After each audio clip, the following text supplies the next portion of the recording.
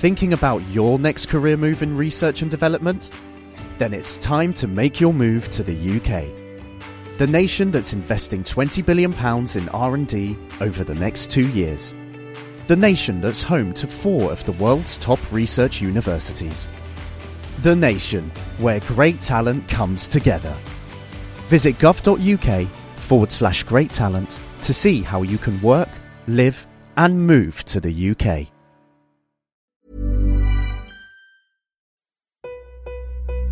I have you loud and clear. Hello. Welcome. Science. And that is to say, physics, medicine, nature, or space, time, the brain, life, the universe. Hello, welcome to a special episode this week of The Naked Scientists. You're with me, Chris Smith, and I'm joined by some of the world's best fossil experts, including one man who's discovered not one, but 2 of our caveman ancestors, and also a scientist who can get the original tissues out of remains that are millions of years old. This week we're exploring our human story, from the use of tools and fire to ritualistic behaviour and, ultimately, where we all came from. The Naked Scientists podcast is powered by ukfast.co.uk.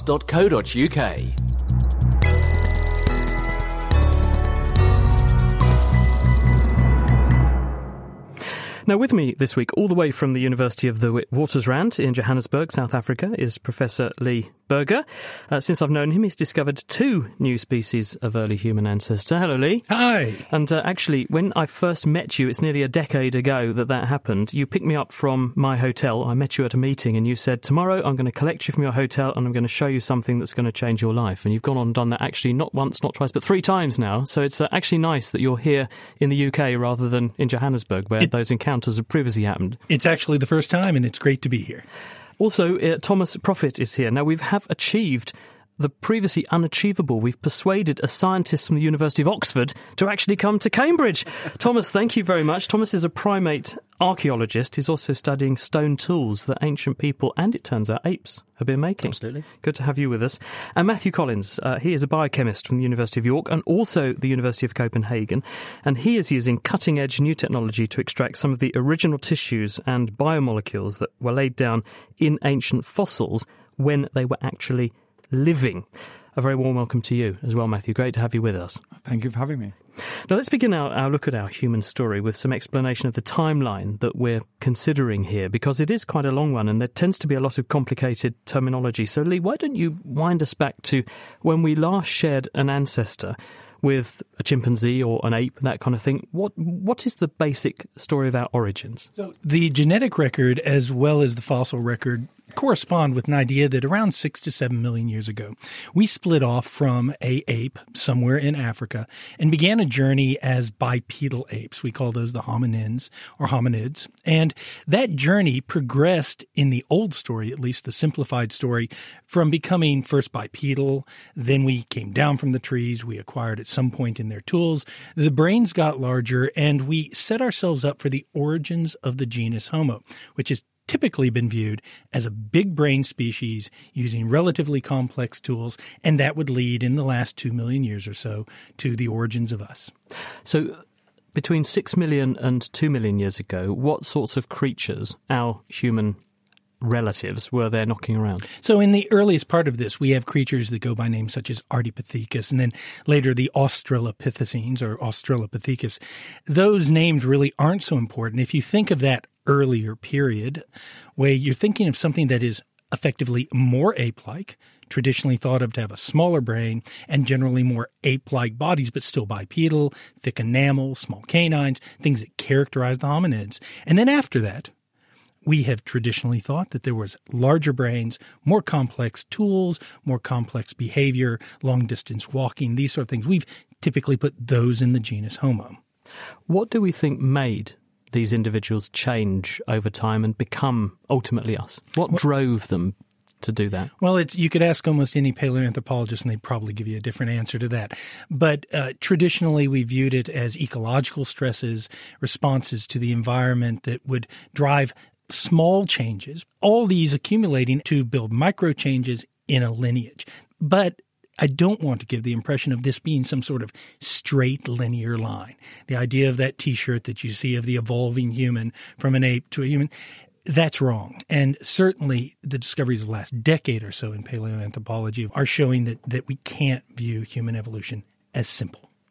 Now, Lee's got us up to roughly 2-ish million years ago, Thomas. So what happens between 2 million years ago and the sort of time when we're around? Well, it's at that point you start to see stone tools being produced, and it's a little bit before that. Very recently, last year, they've found now the earliest stone tools in Kenya, and these are dated to 3.3, so they would have been around at the same time as the Australopithecines. But traditionally, up until last year, we see the very first stone tool technology, and that has been seen as being associated with Homo habilis, so they're the first species of the Homo genus. So from about 2 million years ago, you get this genus Homo comes along, and habilis meaning, handy, using hands to make stuff. Yes, absolutely. That stone tool technology stays with Homo habilis essentially for around 1 million years, a bit over 1 million years, until you see the onset of the Acheulean, which is a more complex technology. But that coincides with the emergence of Homo erectus or Igaster in Africa. And that's what, 1 million years ago? No, about 1.7, 1.8 million years ago. And then Homo erectus. Homo erectus carries on. Absolutely. And does that then hand on, Matthew, to Neanderthals? Where do they fit into the picture? It was quite simple in the past because we had Neanderthals and then the moderns come in. And the moderns come in, they wipe the Neanderthals out. But of course, the things I'm interested in, the molecules. Now, the molecules are starting to tell a new and different story. Because what we're now seeing, of course, first of all, is that inside us, we have bits of Neanderthal. But in addition, there's another group that's been discovered from molecular data called the Denisovans. And even there's been some hints in the last couple of weeks of another species based entirely on the DNA found in hominids, so-called species X. So in fact, the story, which was quite simple, seems to be getting ever more complicated. Lee, yes, do summarise and try and draw these strands together for us. I think an important point that comes out of what's being led in here is that we thought we had a very simple record. We thought we had it figured out. Archaeology seemed to correspond with a fossil record. What I think has been overlooked by paleoanthropologists, archaeologists, and perhaps the public as well, is the idea that we have almost no direct association of these tools and this archaeology and these cultures with the physical species. We've just assumed that there's one species at one time, that the fossils that we find in a particular area broadly in the same time belong to a particular archaeology. And yet that may not be true. As recently as 15 years ago, I could sit in a conference where you would hear senior scientists say there was only one species living at any one time in the past within our lineage. That was wrong. Okay, well, you've learned one definite fact here on The Naked Scientists so far. Matthew, let's turn to you then, because we've dwelled on fossils and remains and stone tools and things, but one of the things that you are a specialist in is actually interrogating these fossils, not just by looking at them, but it's becoming apparent that what a fossil is made of isn't just stone anymore. Yeah, Tell us more. For me, that's the really exciting new findings that have come out in a very, very short period of time, in fact. It's only really in the last decade that we've been able to systematically start to recover molecular data from these fossils. By molecular data, just explain what you mean by that. Well, I guess we're all familiar with the idea of DNA. We're all made of our DNA. And the discovery was made more like 20 years ago now that some DNA was surviving in some fossils. They were relatively young, so some of the latest Neanderthals, and short fragments were surviving. But then really dramatic changes in technology have developed so much that we can begin to recover far more detailed genetic information. So we've now got complete genomes of Neanderthals and of Denisovans. And what's really remarkable about the Denisovan genome is it comes from merely a fingernail bone and a tooth. So tiny amounts of material are releasing this wonderful, rich molecular data. The problem with that is that record, that DNA record, isn't going that far back in time. So we've already talked about the long story, the 6 million years of evolution. Sadly, the DNA record seems to fall away within about 400,000 years. You've got the Neanderthals, you've got moderns, but you don't go any further back. Why? Well, the problem with DNA is it's a very fragile molecule. Not that fragile because it survives for quite a long time, but it's quite a complex molecule, and some of the bonds that create DNA are relatively high energy bonds that are quite easy to break. So what we've been trying to do is look at other molecular sequences. DNA makes a thing called proteins. When you look around your hair, your skin, that's all protein. So what we've been trying to do is get information sequence data from the proteins. So just to summarise this then, DNA is a recipe book in a cell. Yeah. That recipe tells cells how to make proteins. So if you know what proteins a cell is making, you can sort of work out what genes must have made it. And you're saying because DNA is more flimsy than proteins, instead of going looking for just DNA, which we can only go back 500,000 years or so, if we go looking for the proteins, actually we can go back potentially a lot further. Yeah, and the 500,000 years is also is caution because most of the DNA work that's been done has been done in very cold places, and that's not where humans evolved. Tell us then, where have you been working and trying to pursue this? So where we've gone is to the kind of classic hominid sites, but we haven't been looking for hominids themselves. We've gone to the humble ostrich eggshell. And the reason for that is because there's a lot of them about. So if you're developing new techniques, it's relatively easy to get hold of the material. Because these sites are so well studied, we have very good dating control on those sites. And with eggshells, they're fairly large. They have proteins trapped inside them. And we've been able to develop protocols to get those proteins out. You've been to places where people like Lee dig up the remains of our human relatives and they date them very carefully. So if you find a piece of ostrich egg there in the same sort of context as Lee's digging up stuff he's dated to within an inch of its life, you can be reasonably confident that your piece of ostrich egg is that date. That's right. I mean, the only places that people care to date that kind of material are where hominids are found. So we've gone to some of the classic hominid sites. And how old are these bits of ostrich egg that you're looking at? Well, we've deliberately gone progressively back further and further in time because we did not know at what point the sequences would run out. And that was a big surprise, as I say. They went back and back and back and back. And in fact, we still have sequences in the oldest thing that we've so far analysed, 3.8 million years. So you've got a bit of ostrich egg from 3.8 million years ago. And you can get the proteins out of it. And we can get partial protein sequences out. We don't get the full proteome of the ostrich, but we get partial protein sequences. So putting this in perspective, when that ostrich laid their egg 3.8 million years ago, material that it deposited in the egg is still there and you can extract it. Its DNA told it to make proteins. It made the proteins made the eggshell, and some of that sequence is still there. I mean, it's really remarkable. And you can get it out, and can you read the amino acid building blocks that make up the protein so you can work out the genetic code of the ostrich that laid the egg? Yeah, we can only read part of it because not all the protein survives. And one of the things we've been trying to understand which parts survive and which don't. But absolutely, we can read the sequence, and then we can compare the sequence with a modern ostrich. So, Lee, are the materials that you are extracting from sites in South Africa of sufficiently high quality in terms of their preservation that you could have a conversation with Matthew, for example, and potentially apply his techniques because they overlap in time? Why, we've already had that conversation just this afternoon. I mean, it's sort of remarkable doing this in Cambridge. I was at the Eagle pub last night and where this all actually started. You know, the idea that we're now combining what were thought to be separate streams that would never reach each other. DNA was like a railroad track running next to a river, which was the hominid fossil record, and protein was off on the other side. That we're now seeing these incredible advances that are bringing all three of these critical sciences, each needing each other, into building a picture of the complexity of where ostriches come from, but also where our lineage comes from, what it did at any one time. Well, where I was getting at this is that if Matthew can work out the, or at least partial genetic code of an ostrich, can we pull the same stunt for Naledi, Homo naledi, one of the species that you have uncovered? Do you have material that could be amenable to this? I can tell you we will try it. I think all of us are concerned about the destruction of relatively precious material for these sort of stays, particularly in the early stages. But the fantastic point is that as we are beginning to push people further and further by saying, no, you can't until you get the technique on smaller amounts. But it will happen, and we are going to learn extraordinary things, I would predict. How much stuff do you need, Matthew, to do this? I mean, Lee's quite right. We should not be destroying samples until we know exactly what we're doing. Now, we're working with pretty small samples of ostrich eggshell at the moment, considerably less than a teaspoonful of salt.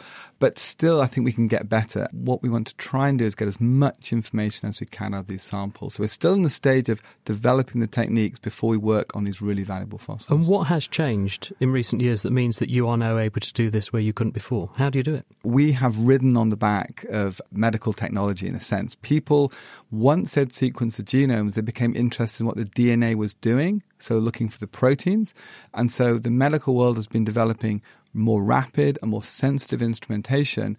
And what's been remarkable for us is that it wasn't possible with the instruments from the last generation. It's only the last couple of years the machines have been good enough to detect these tiny amounts of proteins and also to map the damage on the proteins so that we can actually tell an ancient from a modern sample. Absolutely amazing stuff. Now, Matthew's ostrich eggs actually come from hominid sites, and these are areas that have been identified as places of early human ancestors or relatives' activity. And that's either through the discovery of human remains or early human remains there, or through other artefacts that are considered to be uniquely human. Now, one such artefact is a particular type of stone tool that's been found in sites as old as 3.3 million years, and it's often used as a marker that the site was employed by early humans. But in a paper in Nature last month, Oxford University's Thomas Prophet has speculated that these so-called tools might have a very different story to tell. Now, it's really nice because you've actually come in, Thomas, and you've brought stuff in, and we really like it when people bring things in because we can actually see them and talk about them. On the table in front of me, looks like you've been to the beach. Lots of stones. Tell me what they are. What we have here are stone flakes, and they're made from various raw materials that we find in East Africa. So we have some lava, some basalt flakes, and we have some quartzite flakes, which is this incredibly pretty-looking white, translucent material. By flakes, you're just saying thin slivers, if you like. Thin slivers of stone, basically, that have been taken off a larger core, a larger piece of stone. And the way that hominins produce these flakes, and this is one of the characteristic tools that we first see in the archaeological record, in the material record of hominins, is through a process called knapping. And they produce these flakes in a controlled fashion through a very specific mechanism called conchoidal fracture. And we do not see this conchoidal fracture repeated or evident in the natural world, and we definitely don't see it often in the primate world. Even though primates use stone tools, they use them for nut cracking and for various percussive behaviours. The way that these types of flakes are produced is not the same process as you see with the nut cracking. So basically, these are of a particular shape or configuration that nature just wouldn't do that. Absolutely. You very rarely get a sharp cutting-edged flake produced naturally by nature. And what we find in even in the very earliest archaeological assemblages, are many, many flakes in the same place. So it's a very hominin behaviour. So what have you been doing with your monkeys? In northeast Brazil, we have a number of groups of capuchins that live in Sierra de Capivara National Park. These are just monkeys? These are just monkeys. These are New World monkeys. They're capuchin monkeys. They're one of the 3 tool-using primates that we know of. And what we have with the capuchins is they actually use stone tools for a much more varied range of behaviours than any other primate. And they use them for nut cracking, the same as other primates. They use them for digging. So the ground is relatively hard in this part of Brazil, so they will use them to loosen up the ground, basically, to dig for spiders and dig for roots. And they use them for sexual displays, so the females will throw them at the males. Gosh, that's some Valentine's gift, isn't Absolutely, it? You get hit by a rock. How does that work? Well, I mean, it's just a way of getting attention, I think. Right. I think that's all it is. But they also do this very strange behaviour, which we've called stone-on-stone percussion. And it's where the capuchin will pick up a hammerstone and repeatedly impact another quartz cobble. Just bash them together. Basically, the quartz cobble is embedded in a conglomerate. It's embedded in a cliff face, and the capuchins will climb up onto the cliff face with their hammerstone, and they will repeatedly hit this embedded stone. Now, are you telling me that they do this interesting behaviour and go and smash stones together because you are going to go in the direction that sometimes the stones break? Absolutely. So the hammerstone that they are using, the hammerstone that they're holding with their hands, will relatively frequently break. It will fracture, and because it's quartzite, because it's a raw material which is very amenable to this type of conchoidal fracture, entirely unintentionally what these capuchins are doing, they are producing many flakes. The stone artefacts that they are leaving on the ground, the primate archaeological record, about 30% of that assemblage are flakes. It isn't the same number of flakes that you see by hominins, but they do have the exact same characteristics. Is one possibility then that actually, when we say we find these flakes at important sites where early human relatives were active, that in fact we're inferring that this is evidence of early human activity when in fact it could have been simple early primates like your capuchin monkeys knocking stones together and making these flakes. There's quite an important distinction here, I think. The early archaeological record is far more complex than anything we see produced by the capuchins. The capuchins are making flakes, the hominins are making flakes in ways that are more complex, in a much more varied way. They're also producing a lot more flakes than the capuchins will ever produce. And we know that the hominins are often using these flakes for butchering and for cutting organic materials like plants or wood. So we know that the hominins are producing a flake as a tool, whereas with the capuchins, they're producing a flake unintentionally, and they're never using it. They never have any intention of ever using a sharp cutting edge. But could we nonetheless be misled when we find these flakes into thinking that was evidence that humans and our ancestors, our human relatives, were active in a site, and in fact they weren't, it was these monkeys? So yes, I mean, if I found these materials in correctly dated sediments in East Africa 2-3 million years ago, without knowing that primates do this behavior, I would automatically assume that these are artifacts. The only known individual or the only known species that make this type of artifacts are hominins. But I think what's really important or really interesting about this material is it gives us an insight into the processes that may have led to the emergence of stone tool technology, not that we have to reclassify. Well, I was going to say, what does this do to our thinking? What are the implications off the back of the paper you've published on this? So what we have is another primate that gives a window into what type of behaviour may have led to the production of flakes, which may have produced sharp cutting edges and put them in the environment for them to use. Is another important interpretation or deduction from this that the ability to make these things, we've always ascribed that to a highly intelligent or a developing intellect. Yet you're showing here that with these beautiful stones, that something with actually a very small brain is capable nonetheless of producing something that is quite useful. Yeah, absolutely. I mean, the fracture mechanic, conchoidal fracture, has long been seen as a watershed moment in hominin evolution. The understanding of this fracture mechanic opened up the world of stone tool technology to hominins. And now we see that actually conchoidal fracture isn't necessarily unique to hominins now. It's now unique to primates. Modern monkeys are producing this type of material. They don't have a particularly large brain. They also have incredibly, compared to hominin hands, relatively unadvanced hands. So they're hands that have evolved for arboreal tree climbing, basically. And they haven't evolved for tool use, and they haven't evolved for the same range of motions as human hands have. So we have questions about how complex a hand morphology also has to be to produce archaeological material that we would classify as uniquely human. I feel less and less important with every minute of this show that goes by. Thank you very much, Thomas Prophet. He's from the University of Oxford, and he published the work he was just telling you about there in Nature just last month. Now, the presence of tools are often used to show a hominin site, but of course the clues are even clearer if you find human or human relatives' remains. So how much can the odd bit of skeleton really show you? Well, Connie Orbach went to meet UCL's Maria Martinon-Torres, who's been getting her teeth into the topic. We really look at the skeletons, and the skeletons really show very important differences between species that we can really try to investigate to understand what their anatomy was well suited for, which type of behavior, locomotion they were having, or changes throughout the human evolution. So we were more robust, now we are more gracile. But particularly in this aspect, it's very interesting to look at the dentition, because teeth are really, really very useful, apart from being the skeletal part that usually gets more well preserved in the fossil record. But the interesting part about teeth is the size, but mostly the shape of the teeth are genetically designed. So in a way, they are really reflecting, in a very conservative manner, some type of genetic inheritance. So all those little cusps, grooves we see, these little tubercles and things that we're looking at, each of those traits have a strong genetic component. So we cannot really always look at the genes to really see the genetics of the species, because not always the DNA is preserved. But by comparing this pattern of groove, cusps, and the shape of the teeth, we can really try to infer the type of kinship there was with extinct species. And have you got any examples that you can show me? Sure. Oh, fantastic.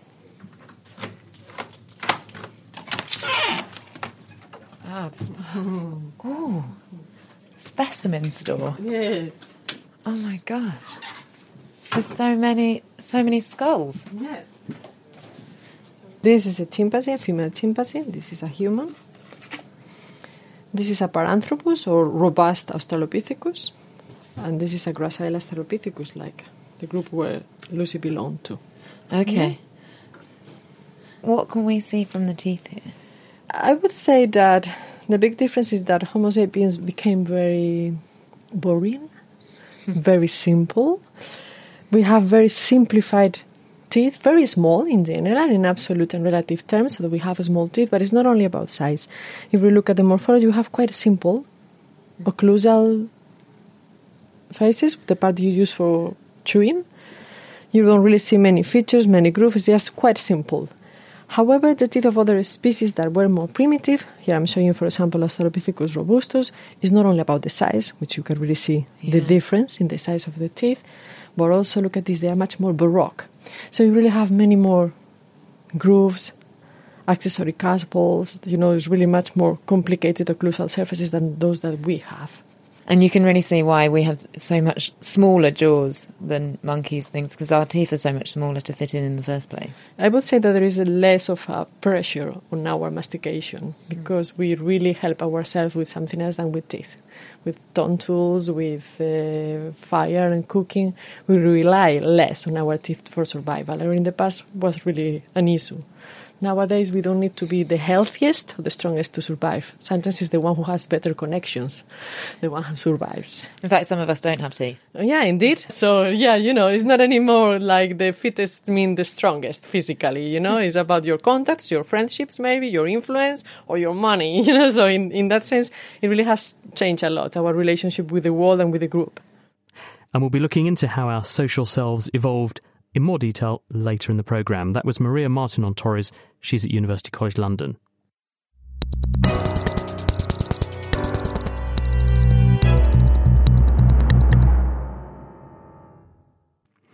Now, you're listening to The Naked Scientist with me, Chris Smith, and this week we are devoting the entire show to uncovering our origins. How did we get to where we are today? And are we really all that special? With me are paleoanthropologist Lee Berger, biochemist Matthew Collins, and archaeologist Thomas Proffitt. Now, if the Jungle Book is anything to go by, man's mastery of fire is what really truly sets us apart from our ape cousins. But just how integral was the role of fire in making us what we are today?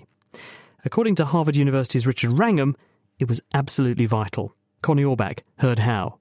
The cooking hypothesis is the hypothesis that the way that humans stopped being basically just another kind of great ape all had to do with our control of fire. The idea is that somewhere around 2 million years ago, pre-humans got sufficiently good at controlling fire that they came to rely on it completely. A major effect was to give us more energy. Another effect was to give us the body shape that we have today. Another one was to reduce the amount of time that we had to spend chewing. And a major effect was to give us ultimately our big brains. And that's why the control of fire made us human. Why would this change in body shape, more energy, lead to a big brain? The brain comes from a supply of energy that is exceptionally large in humans compared to any other species. So our basal metabolic rate, when we're just lying around doing nothing, sleeping, we're sending something between 20 and 25% of all the calories we use into the brain. No other animal can afford that, and we could not afford it if we were eating raw food. And there are two reasons for that. One is that we would spend so much time chewing our food that we would not be able to do anything else. It's been calculated that we would be spending something like 10 hours a day just chewing in order to be able to get enough raw food to supply our brain. And the other reason is that in humans, the one part of our body that is really outstandingly small compared to other primates, such as great apes, is our gut system. Our intestines are reduced in size by something like 30% compared to a great ape, and that saves us energy, and that energy can be diverted to go to the brain. Cooking makes our food so much more digestible that we can afford to have a smaller gut than we would have if we were a great ape. This hypothesis, it's very compelling. I find it incredibly interesting, but it's not been accepted by everyone, has it? What are the problems with it? Well, the big problem is a single one, which is that we don't have direct evidence of the control of fire going back to the time whenever it turns out that Homo erectus really did emerge. And the problem, of course, is that fire is something that is not easily evidenced in the fossil or the archaeological record.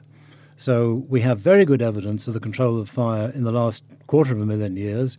By the time you get to 750,000 years, it's only just a handful of sites. And then at 1 million years ago, there's literally one site in Vanderwerk in South Africa.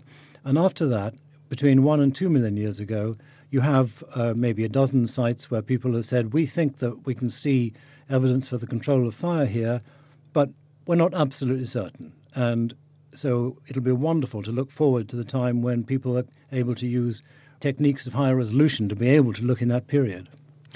Could there have been another solution other than fire, for example, pummeling food, cutting it very finely, something like that? Yeah, pounding food is a really interesting idea as an alternative to cooking, but even with electrical blending of foods, it is impossible to get enough energy to satisfy the energy demands. There was one particular study of several hundred German raw foodists led by Corinna Kobenig, and what she did was to assess the degree to which women's ovulatory cycle, their menstrual cycle, continued to operate. And what she found was that by the time women were eating 100% of their food raw, 50% of the women were amenorrheic. That meant they weren't menstruating at all, and so obviously they weren't ovulating and could not have a baby. So someone in the human body frame, as we know it now, cannot survive on raw food in the wild, because even in urban conditions where the food is providing lots of energy, it's being blended, people aren't taking much exercise, and they're getting food all year from supermarkets. Nevertheless, the average woman is unable to have a baby. How are we going to come to a conclusion about this hypothesis, one way or the other? Yeah, we still don't know what's going to happen. We don't have a clear plan for assessing the evidence for fire in the distant past. I know of places where people are looking at ancient sites and are feeling encouraged by what they're seeing. In the years since my book was published, there have been several sites that were older than any previously known. So I assume that we will eventually find them. But different sites produce different kinds of technical hazards, and so there isn't going to be one single approach. I was very struck by the fact that the site at Vanderwerk in South Africa, I think it's the only extant cave with a living floor that has been looked at, and lo and behold, it's 1 million years old. They find evidence of fire there, the only one in Africa. What they did was to show that inside the cave, something like 30 meters deep, there was ash at the 1 million year level, indicating that there was a consistent reintroduction of flammable material into the cave, and no one can think of any way that that could have happened unless people have been bringing the fuel in. So that's an example of an unusual kind of situation, and what we have to just hope for is the discovery of more unusual situations which will be able to test the fire hypothesis directly. Harvard University's Richard Wrangham. Seem feasible to you, Lee? In part, I think it's obvious that the controlled use of fire, the cooking of meat, would have had tremendous impact upon any hominids which happened to do it, whether they were direct ancestors of humans or others. I think the more controversial part to sort of summarize that is that event associated with the encephalization, the increasing brain size? Because it's associated in that's time, right. But we can't say one caused the other. Well, we think it's associated in time, and I think that Richard was doing a good point of talking about the lack of evidence, very similar to the lack of association between hominid species and archaeology. I guess a falsification of that hypothesis would be if we happen to find a very small-brained hominid that was using fire and wasn't undergoing that sort of encephalization. But he is right. These caves, the exploration needs to be done. It is probably going to be in a cave where we find these sort of direct associations, and I think there's real possibilities of breakthroughs in testing these hypotheses in the future. Matthew, are fire remains easy to find? And is there any other proxy marker we could use for this? Well, listening to Richard, one is brought to mind of the fact that we do have this growth on the teeth, dental plaque, dental calculus. And what we have found in Neanderthals is evidence of particulate material, ash from fire. So if it's a long shot, but there was calculus in some of this material, and we could find evidence of burning trapped in the calculus, that will be a direct line of evidence. Very nice. Thank you very much, Matthew. Now, on the subject of tools and fire, these are elements that we as mankind have bent to our will and made us successful and aided our evolution. But what qualities have we developed as a result of that evolution that help us to stand apart from other animals? Well, one quality believed to be uniquely human is our ability to place ourselves mentally in the shoes of others, to work out what another individual is thinking. This is called a theory of mind. But it might not be so uniquely human after all, as Connie Orbach discovered. Oh, they're so beautiful. Who's this? This is Keto. Keto. So she is one of the probably most tame ones. Hello. So yeah, don't be alarmed. She only has one eye because she had an injury. Oh no, what happened? As she got caught with a net. Meet Keto, a Eurasian jay. She can tell us a surprising amount about what it means to be human. She loves the larvae. Yes, these are their favourite foods. I think they've been eating this quite a lot when they were hand-raised. So these are definitely their favourite larvae. She's one of 9 jays being studied by Jyrke Ostjovic and her lab at the University of Cambridge to try and establish whether jays are capable of theory of mind. And by that I mean the ability to attribute mental states to others. So a very simple example is if you ask a over 4-year-old child, while, for example, I'm going to the fridge, it might say, well, she wants ice cream. So in this case, a child would explain my behaviour based on my desires. It might also say something like, she put the ice cream box in the fridge yesterday, so she knows it's still there. So in this case, it would also impute some kind of belief state or some knowledge state to me. This perspective-taking is something that all humans over the age of 4 can do, and has long been considered a uniquely human trait. But what if it's not? Well, that's where the jays come in. Jyrke took me outside to the aviary for a closer look. So this is the aviary where they live in. So there's loads of... Oh, wait a minute. Enrichment. Enrichment, so that's these toys, basically. Yeah. It's a bit like a children's playground. Yeah. But a bit more airborne. Yeah. So they like to kind of swing on things and go into boxes and all sorts of things. It also helps with experiments because given that they're so neophobic, giving them a lot of new objects in the aviary helps them also then deal with testing apparatus much quicker. So these birds are quite interesting for us because they exhibit 2 natural behaviours that we can use quite nicely for experimental setups. So the first behaviour that we utilise is the caching behaviour. Especially in autumn, these birds will collect nuts that are available to them. In nature, that would be mostly acorns. In the aviary, it's mostly peanuts because they love them. And they will hide them for later consumption. So if you see now, she's putting her head into the gravel, putting the nuts in, and then she will take on some stones in the end to put them on top. So that's her hiding the nuts for later? That's her hiding the nuts for later, yeah. Eurasian jays and most other corvids can remember where they left their food and come back for it later. But that presents them with a problem, because if any other jay sees them caching, then bingo, that jay will know too. Not so secret, after all. Now that means that once the cacher is gone, the observer comes and can very effectively steal the caches made. And this has led to the hypothesis that it might be beneficial for cachers to have evolved cache protection strategies to minimise pilfering loss. And this is where theory of mind comes in. Because if jays do try to hide their food from watching thieves, well, they could be attributing a knowledge state to another bird. The researchers here test the birds by observing their behaviour in this situation and others to look for conclusive proof of theory of mind. So far, I think every published experiment can be criticised in that it might afford some kind of behaviour reading rather than attribution of a mental state. Currently, where we are with food sharing is that we are trying to really test what kind of behaviour reading might be going on.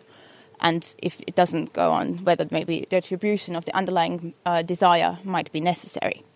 Most theory of mind research is done either on corvids or primates, and so far it has been very difficult to use explicit measures of behaviour to look at theory of mind in primates.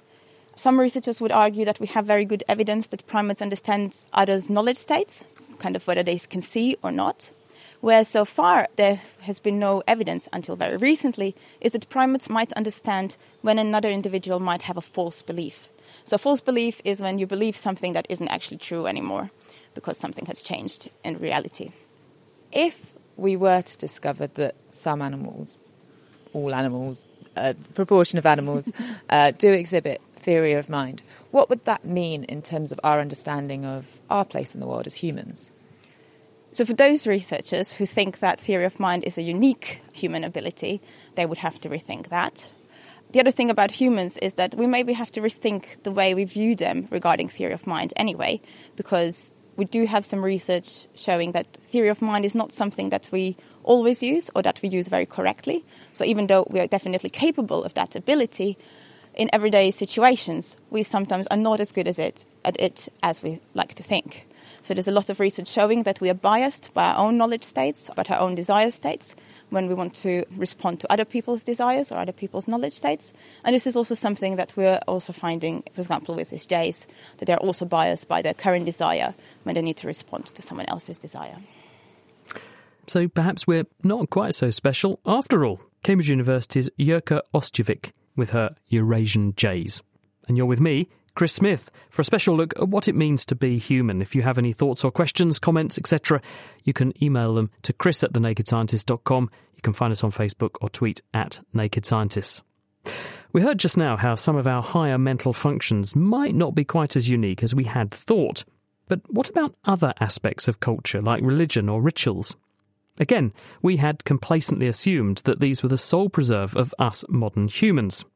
Or maybe not, because the announcement in 2015 of the discovery of another early human relative, Homo naledi, suggests that these individuals could have been burying their dead.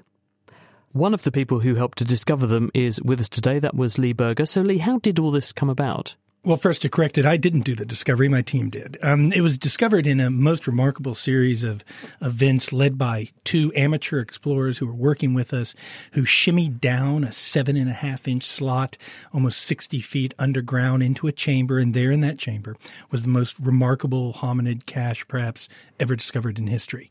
We did an underground expedition in November of 2013 to recover what I thought wrongly was a single skeleton. At the end of that 21-day expedition, we'd found more individual hominin remains that had been discovered in South Africa in the last 90 years. It was tremendous, and there are thousands of remains left down there. What was important was that not only was it a new species, this tiny, small-brained species with amongst the smallest brain ever found in the hominidae, around 450 to 550 cubic centimeters, just slightly larger than ape. So that's a third of, say, your brain size, my brain size. That's right. Yeah. And individuals that are about 5.5 feet tall, which is quite tall, but with very ape-like shoulders, but human-like hands that are very, very curved, like the most primitive of our ancestors, a primitive pelvis like Lucy's, but long human-like legs and a human-like feet. That would be incredible in itself, and to find a cache of new hominid species unexpected like that. But what was, I think, even more remarkable was that we eliminated pretty much every other reason for them being there. They weren't dragged there by predators. They weren't washed there. They weren't, as I received an email yesterday, eaten by a giant snake and deposited there, or many other things. But the 15 individuals that we've taken out so far, and there are many more in there, we believe were placed there or dropped there by their own members of their own species. Now, just to be clear, this is in South Africa. It's not far from Johannesburg. It's right outside of Johannesburg, an area that is called the Cradle of Humankind, a UNESCO World Heritage Site. And many of the richest fossil discoveries in all of history, some of them that Richard was referring to, even archaeological discoveries, like some of the oldest evidence for the controlled use of fire at a site like Swartkrans, is only 800 meters away from here. It was right under our nose. Is there any other explanation for how these individuals could have got there, such as they fell in, or they had another entrance and it was their home? We just got locked in and couldn't get out? We see no evidence of collapse that came in over time. They didn't come in all at once, so it wasn't a mass death. They weren't washed in there. There's no predatory damage. And so we came to the perhaps controversial conclusion that the best explanation was this tiny-brained ancient human relative was likely putting its dead in this place, separating them from other animals and caching them away. Now, why is that remarkable? People say, oh, elephants do that. There are elephant graveyards. No, they don't. Could they not have been driven in there by no. a more intelligent being that was using them as food? I think you're asking a question that often I think my colleagues and I find remarkable. Why would we look for a special pleading case, inventing some hurricane outside or asteroid coming or humans ritually disposing in a pet cemetery sort of way, rather than just accepting we've been wrong about human special behavior, human identity, and the idea that we're the only creature that could possibly understand its own mortality or some of the other implications, or want to keep its dead away from the natural environment because they know they as individuals are going to die.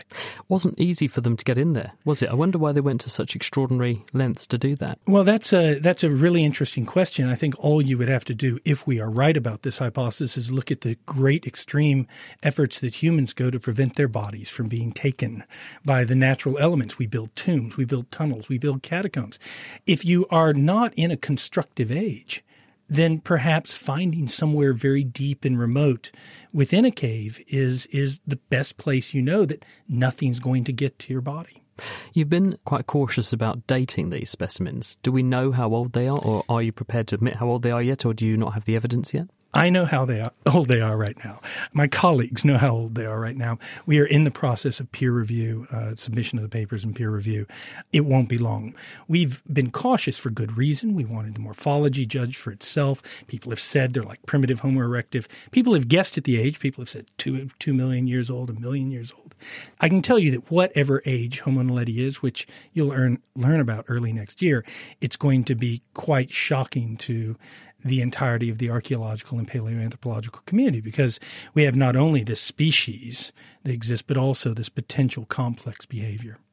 And these are individuals who are clearly not our ancestors. They are quite different from us. We don't know that. The other lesson that came first from Sadiba in 2010 in Homo naledi is that we should be extraordinarily cautious about trying to put pins and say, this is our ancestor. This one gave rise to us. Firstly, the fossil records showing that we don't have that amount of information. There are many different species that are out there all experimenting. Second, the genetic information, the information from proteins, everything else is telling us that there may even be intermixings. I think this linear idea of evolution needs to be replaced by something like a braided stream idea, that species diverge and converge back and forth at different times, and that we're a result of this very deep, very complex experimentation and evolution over hundreds of thousands and millions of years. I think we're going to have you back, aren't we, Lee, to fill us in on the rest of it. Incidentally, Thomas Prophet is also with us. Thomas, do your primates that you study, do they show any interesting ritualistic behaviour? Well, interestingly, a couple of months ago, there was a paper published about the chimpanzees in the Thai forest in West Africa and in the Ivory Coast, where they found that many chimpanzees were basically, you have these large trees with large buttressed roots, and within these buttressed roots they found these very strange caches of stones, and they put camera traps in and they observed these chimpanzees, and what they found was that often a male chimpanzee would come rushing past the tree, they would pick up one of these stones and they would throw it back into the buttressed root whilst exclaiming or shouting, and they would do this repeatedly, and this has been suggested as a potential ritualistic behaviour. So it served no benefit to them to just dump a stone, a bit like us climbing up a mountain and building a cairn by heaping up stones. This is what they're doing. It's the exact word, monkey and it's the exact word they used, absolutely. They used the word cairn. Yeah, I mean, we don't know why they're doing this. It could be something to do with communicating over long distances in the rainforest. I mean, they make a very loud noise, but they equally make a very loud noise when you just hit one of these buttressed roots. So they don't know why they're doing this, and so the general rule of thumb is if you don't know why you're doing something or why they're doing something, it's a ritualistic behaviour. Thank you, Thomas. So it seems, sadly, piece by piece, some of our most treasured human traits are not that special and unique to us after all. But no man is an island, and that seems truer today than ever before, with technology giving us the ability to stay connected with people all over the world. But how did this come about? Connie Orbach went back to UCL to find out. Bye. So I had to take a call. That's all right. Yeah, I'm Matt Pope. I'm an archaeologist based at the UCL Institute of Archaeology. Humans, if we look at them on the planet today, are more than cooperative. We're absolutely hypersocial. Getting the ability for millions of large-bodied primates with lots of different inclinations, lots of different urges to live together in very close proximity isn't a miracle. It's the result of a long process of evolution. A lot of the evolutionary theory looking at the development of human cognition has changed out of all recognition in the past 10 or 15 years. No longer is it, classical reasoning and logic that's driving the human brain. It's social cognition. It's our ability to live together, to manage those large groupings that's become one of the big drivers of our evolutionary journey. What caused this change from less cooperative to suddenly these hyper-cooperative? Certainly by 1.8 million years ago, we're seeing a wide range of different environments being exploited and a dispersal from those areas in which our very early stages of evolution took place within Africa. There's lots of things underpinning the adaptation to these different environments, but certainly one of the things that I think has kind of been underplayed in our evolution is the concept of culture. We can see in primates their technology, their behavior isn't just instinctual, it's taught, it's learned, it's maintained within culture, it's maintained within populations. And we're not just hypersocial, we're hypercultural. And a lot of our adaptations are very reliant on effective cultural networks and effective communication. So if we moved out to new environments, what did they need from us? What did we suddenly have to do that we didn't have to do before? From the get-go, we're reasonably adaptable. We're probably very adapted to ecotonal areas on the edges between different ecosystems. But moving outside of Africa certainly seems to have happened in two stages. First of all, we do see hominins appearing in the Caucasus, in the Indian subcontinent, even into Eastern Asia. But after 1 million years ago, we see this extension into northern latitudes. At that point, you need to be able to adapt. You're talking about environments that have extreme seasonality. You're having very cold periods, having periods through the year in which there's very little in the way of vegetation resources. And you're going to need humans to adapt both to the different environmental conditions and to the different ecology to subsist. And so how do we do that? It's broken down into two different problems. First of all, how do we adapt to different environments? One of the great things that defines human uniqueness on the planet is the scale at which we engineer to protect us and put a barrier between us and an environment. And that's everything from clothing through to shelters, through to architecture. And all of these things come in and have a different part to play. A long part of our early evolution as we adapted to open environments probably resulted in loss of body hair, the only thing that biologically could have insulated us against the cold. So once these, probably hairless, tropically adapted early humans, Homo erectus, Homo ergaster, moved into more northerly latitudes, there may have been some physiological adaptation, but certainly you could have accelerated that simply by using animal skins and other materials to insulate yourself against the cold. So how do you study something like this? What are the kind of artifacts you're looking at? Okay, so the archaeological record of human evolution is, we pretty much put it down as being 95% stone artifacts. These are the only things that are durable enough to last the geological time and geological processes involved. But stone tools can tell us a lot about adaptation. Stone tools go from being very simple cutting objects in the early stages of human evolution, but then we start to see specialized forms. One of those forms we start to see becoming more apparent within Europe are specialized stone tools that have blunted edges on them. Up until that point, stone tools were all about creating sharp edges, but then blunted, hard, tough edges appear. And these continue on for a long period of time. And what we think they're being used for is processing skins and processing hides, turning an animal skin effectively into a durable, weatherproof, insulating membrane. That's one of the examples. At archaeological sites, we'll eventually find traces of fire, not usually until after 500,000 years ago, and the traces of structures within the archaeological record as well. So we're looking at material traces where humans have come together, transformed objects, whether that be stone, wood, bone, material, to engineer their own living spaces. And in terms of us going forward, we're in a world where we are hypersocial animals, but are more and more interacting on the digital scale. Do you think this is a problem? Do you think we need those social interactions? I think humans are always driven by social interaction and by pushing the limits of it. If we think about a group of chimpanzees operating in a forest, we know that they will keep as close together as they can by the limits of sound. We now have an incredible reach as individuals to maintain contact with dispersed social groups in a way unimaginable. We've got here not because the technology has allowed us, that's just part of it. It's an imperative. It's an evolutionary imperative to extend, to strengthen, to maintain our connection. Yeah, it can cause problems with some individuals, but actually underlying it is, I think, such a deeply embedded evolutionary driver. I don't think we've really made sense of what we're going to do with it yet, but certainly I don't think strength of connection has ever been a problem in human evolution. It's often been the answer. UCL's Matt Pope. Lee, do you agree? Well, I think it is a important point. While I would disagree that the move in the Northern Hemisphere was perhaps the thing that made us human, I think the issue that we are perhaps the most peaceful, intraspecific species that has ever existed is perhaps one of the very last things.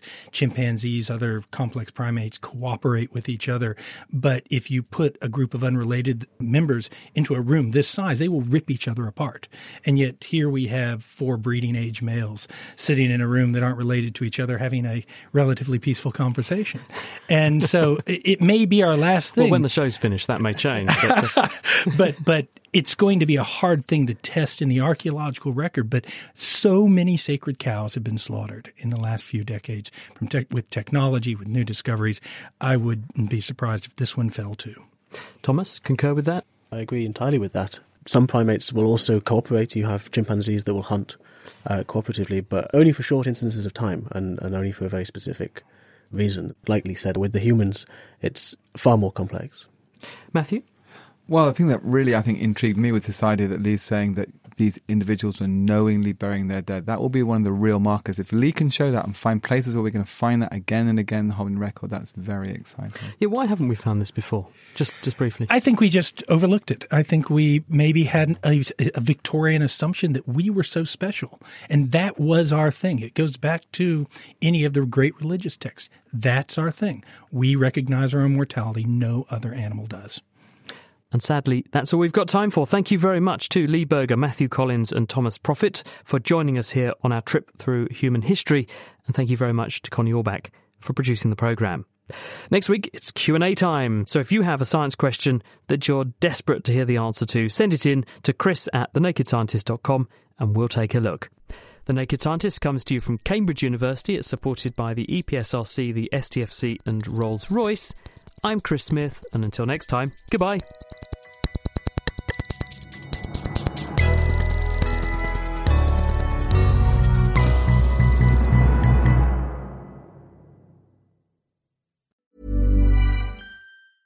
Thinking about your next career move in research and development?